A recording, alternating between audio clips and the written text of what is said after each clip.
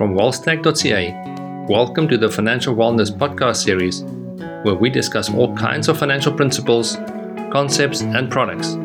Our aim is to make money matters simple again. What do you think about Bitcoin and cryptocurrency? Have you been fooled to buy it, or have you been avoiding it because you have been fooled? I'm Vincent Hayes, and in the studio today I have a very good friend of mine, Ian De Lange. Ian is the Chief Investment Officer of Seed Investments and manages 5 mutual funds. Ian reads widely and has a deep knowledge of the financial markets. In this show, we will unpack the main workings of Bitcoin, the reasons why people invest in it, what is backing Bitcoin, and is there an investment case for it? Welcome, Ian. It's great to have you on the show. Great, Vincent. Excellent. Good to be with you. Thank you. So let's just dive straight into it in terms of Bitcoin and how that differs from other cryptocurrencies. What is the main differences there for us? The first thing to note is obviously that Bitcoin was and is the original blockchain that was invented all the way back in 2009. Everything else has come in on the back of Bitcoin, so-called alternative coins, and there's obviously a range of them. There are definitely differences. I can't say I know the ins and outs of all the differences, but there's some major differences that are obviously, apparent. Some of the differences are, the big one is decentralization. Bitcoin is definitely a lot more decentralized, and that's a key component.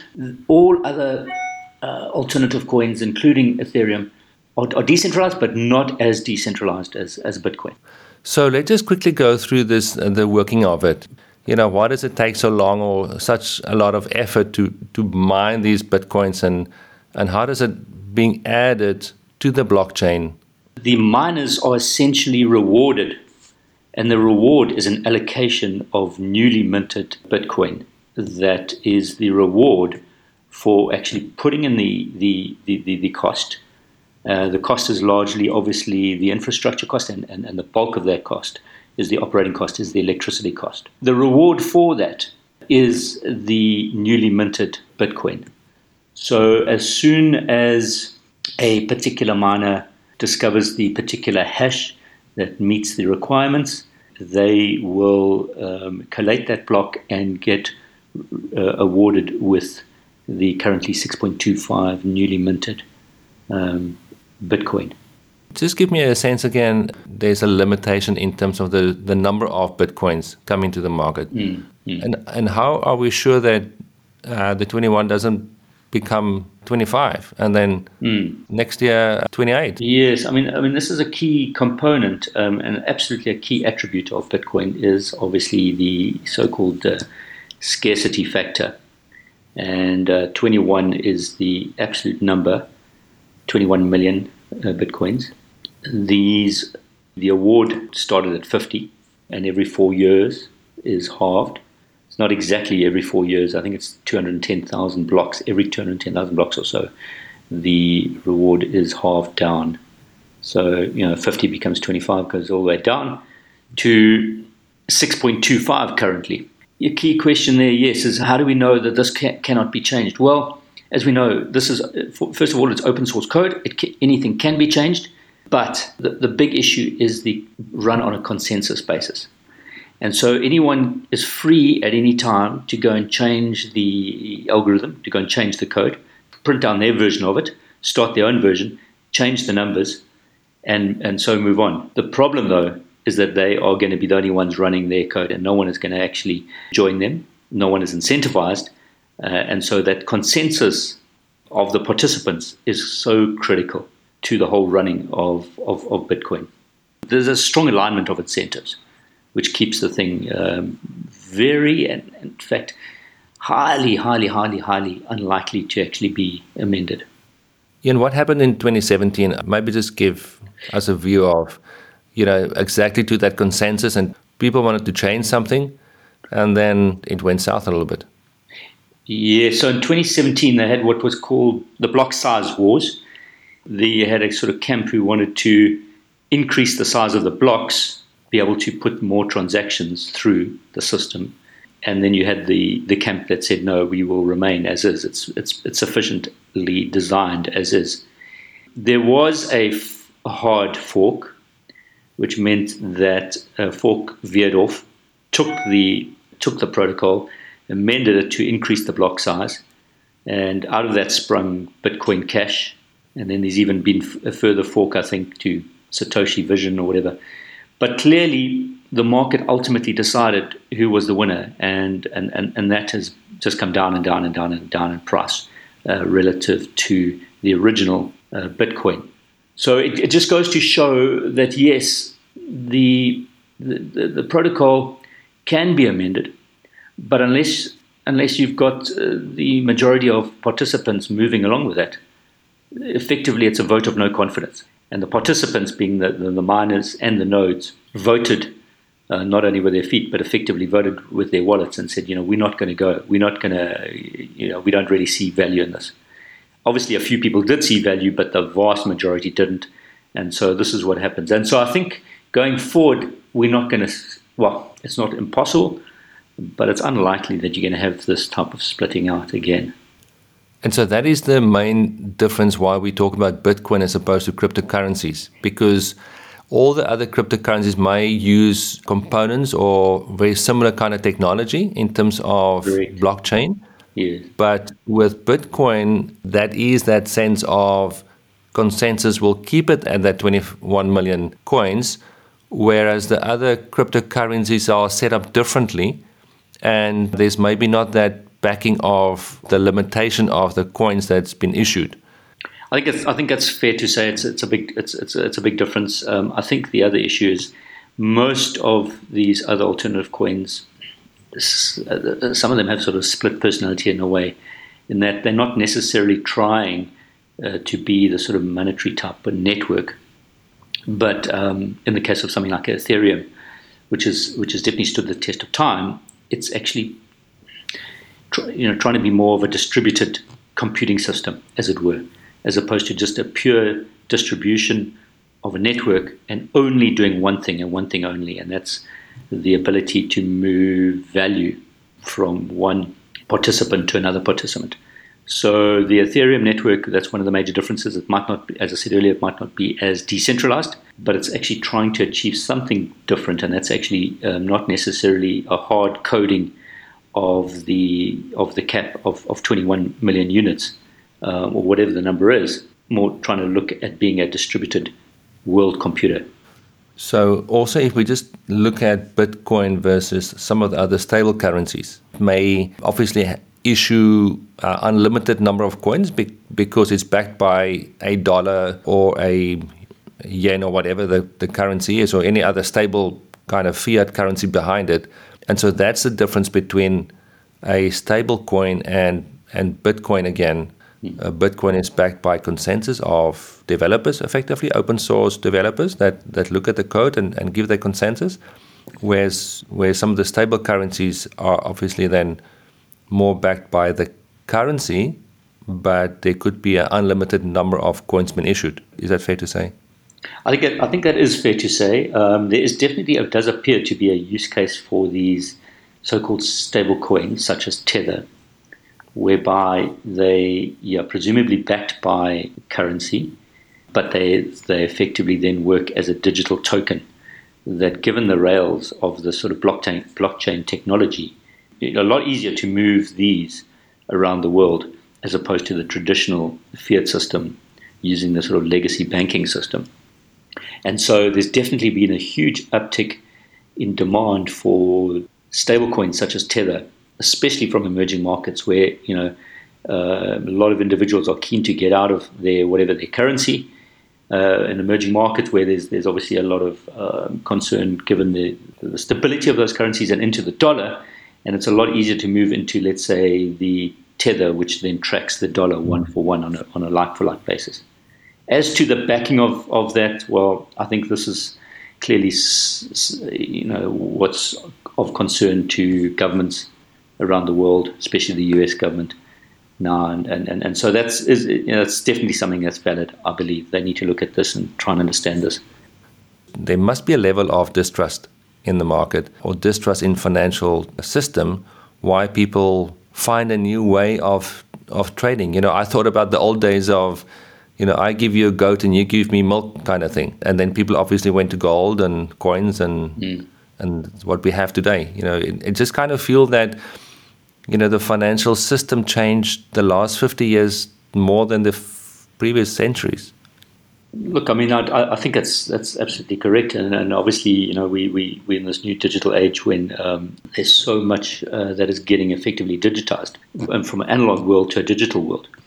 And so, in many ways, sort of your store of value or the means of transferring value one to another was done more on an analog basis, and now it's moving pretty rapidly in many ways to a digital environment.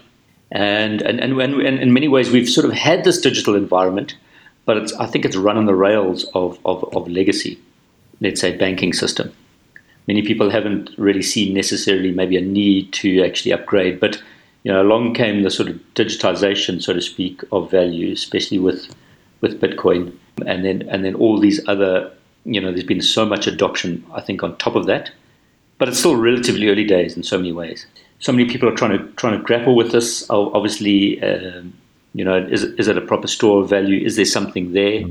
Clearly, the intangibility of it concerns so many people because when you think of value, we think of something more tangible, so to speak. Even if it's a share certificate, but there's something tangible behind it. There's a company, it's people, it's making proper goods. It's something that's purely intangible is very difficult for so many people to wrap their head around. Bitcoin, effectively, what has been achieved has been digital scarcity.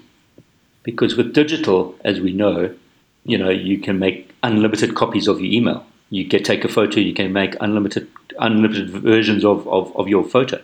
What's the original and what's the copy? It's exactly one-for-one replication. But the methodology that was actually achieved what so many people have been working on for such a long period of time, trying to figure out how do we achieve in a digital world this scarcity. So let's just quickly talk about the history of transacting. And we don't have to go that far back. We had the gold standard till, when was that, 1971? All the currencies issued was backed by gold. And then we broke away from gold, and that was a big shift, moving away from something stable behind a currency into what is known into a fiat currency now. No, that's right. So I think over many decades and centuries, I think the gold came to obviously represent good money in so many ways, durability, even a degree of portability because it's pretty dense. And the biggest factor was scarcity. So the scarcity factor, the world settled pretty much on gold in so many ways. And it did, first of all, obviously gold coins were used, and then eventually a paper currency on the top of gold as the base layer. But slowly, I think, as we saw, that got unwound. Bretton Woods was obviously post the Second World War. The idea was, okay, we'll have the dollar as the standard, but the dollar is back to gold, and then everything was basically set to the dollar. But essentially you had the backing. And as you say, that went all the way to 1971. And effectively Nixon had no real choice but to take the dollar off the gold standard because the US was getting, their store of gold was getting depleted. The French were effectively saying, give us our gold, here's your paper money, we want the physical gold. And so he had no choice but to say, okay, that's it, no more convertibility of our dollars into gold. And so I think from that period of time, which is 50 years now, we have had effectively free-floating paper fiat money system, which has got no real backing. It's by and large, I think it's worked okay, but there's definitely a lot of cracks in the system. Yeah, so in many ways, whoever founded Bitcoin, and obviously no one knows, was it one person, was it a bunch of people? Who knows?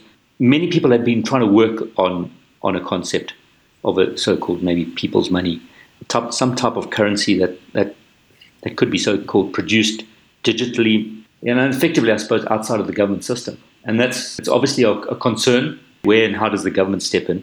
But what we have now, for anyone to really step in, I do believe, because of the decentralized nature of it. It's such a huge component. It's not like this, it's not like there's a head office, there's a CEO of this, there's no one. So this is just a protocol that's obviously just running across a bunch of decentralized computers. Yeah, and I think that's important just for everyone just to kind of get your heads around that. One is that the dollar before 1971 was backed by gold. The dollar or any currency really now is backed by a promise from government to be able to take that currency and convert it into goods.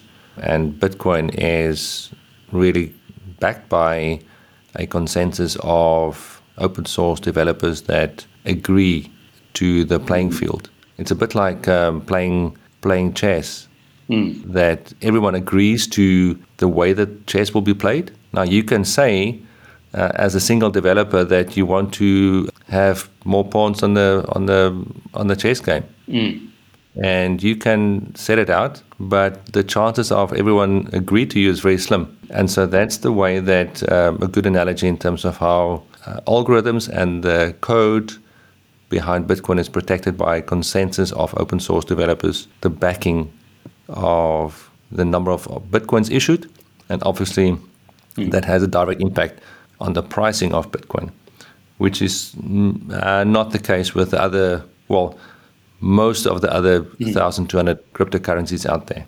And that's probably the main difference. Let's quickly talk about investment case. If we talk about risk versus return, buying gold, buying bonds, or buying Bitcoin, what is the risk that we take for each of those three? And what is the potential return? I mean, it's an important question, obviously, and we've tried to think about it a lot, but it's an ongoing process. Obviously, certain asset classes, as it were, are available, and Bitcoin is not necessarily that accessible. We sort of do view it more akin to something like a gold in its physical format compared to Bitcoin.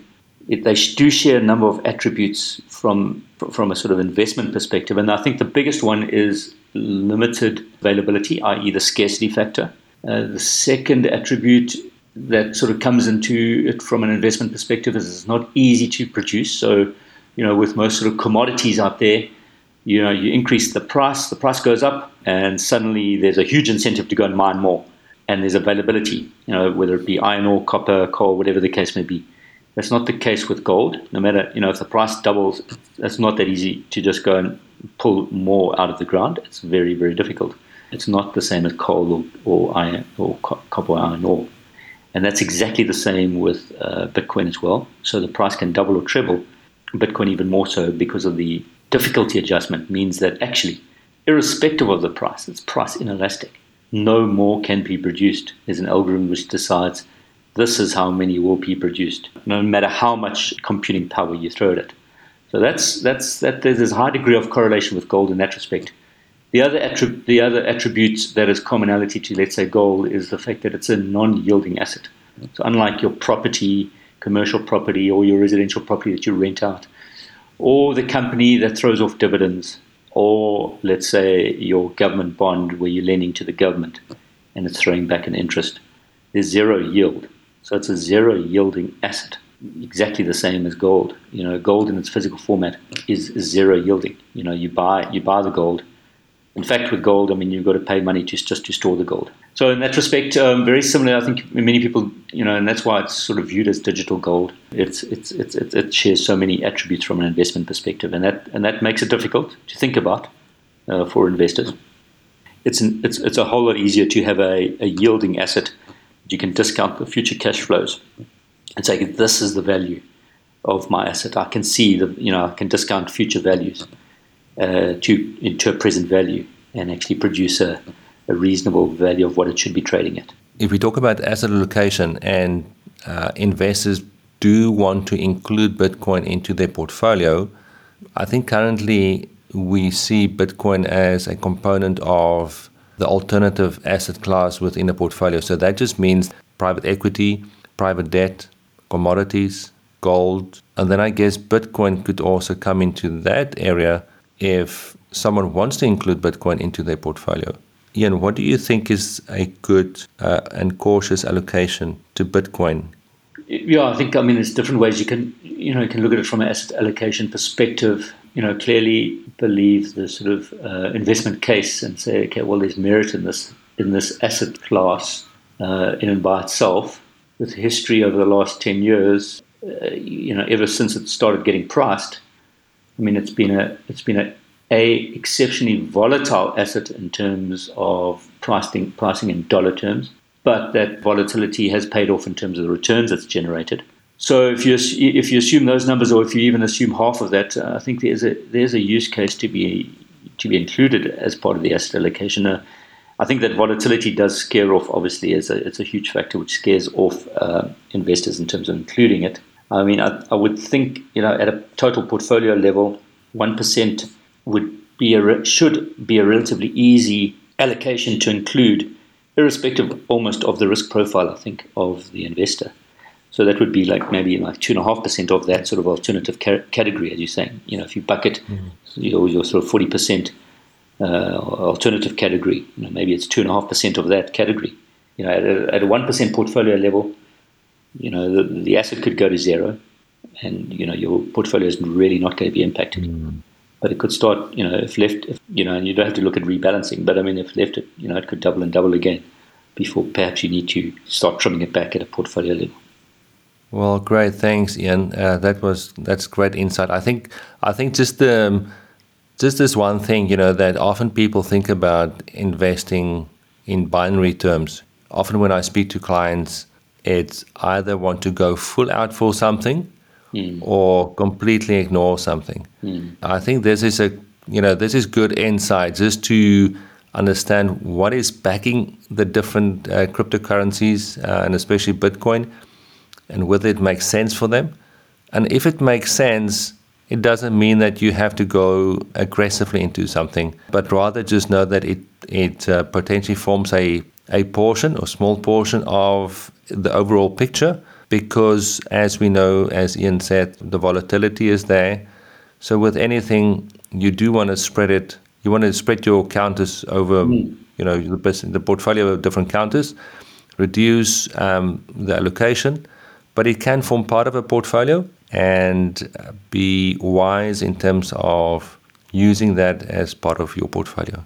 I think investing is not about a binary. It is about probabilities. You need to look at every asset class in a range of probabilities, and it's exactly the same with Bitcoin. So there's a percentage chance that the thing goes to zero. Okay, well, you assign that percentage chance, and when you look at it in those terms, and then you can actually tone down the concern that you have about the volatility in terms of your position sizing in the portfolio, and it sort of matches with those sort of probabilities. Good. Thank you so much. It was great talking to you. Thanks for the insight. I'm sure that all the listeners would also enjoy it. Awesome. Thank you. All the best. Hey, thank you so much for listening to our podcast today. You can find our content on wealthstack.ca or on LinkedIn. I'm Vincent Hayes, and you've been listening to the Financial Wellness Podcast Series.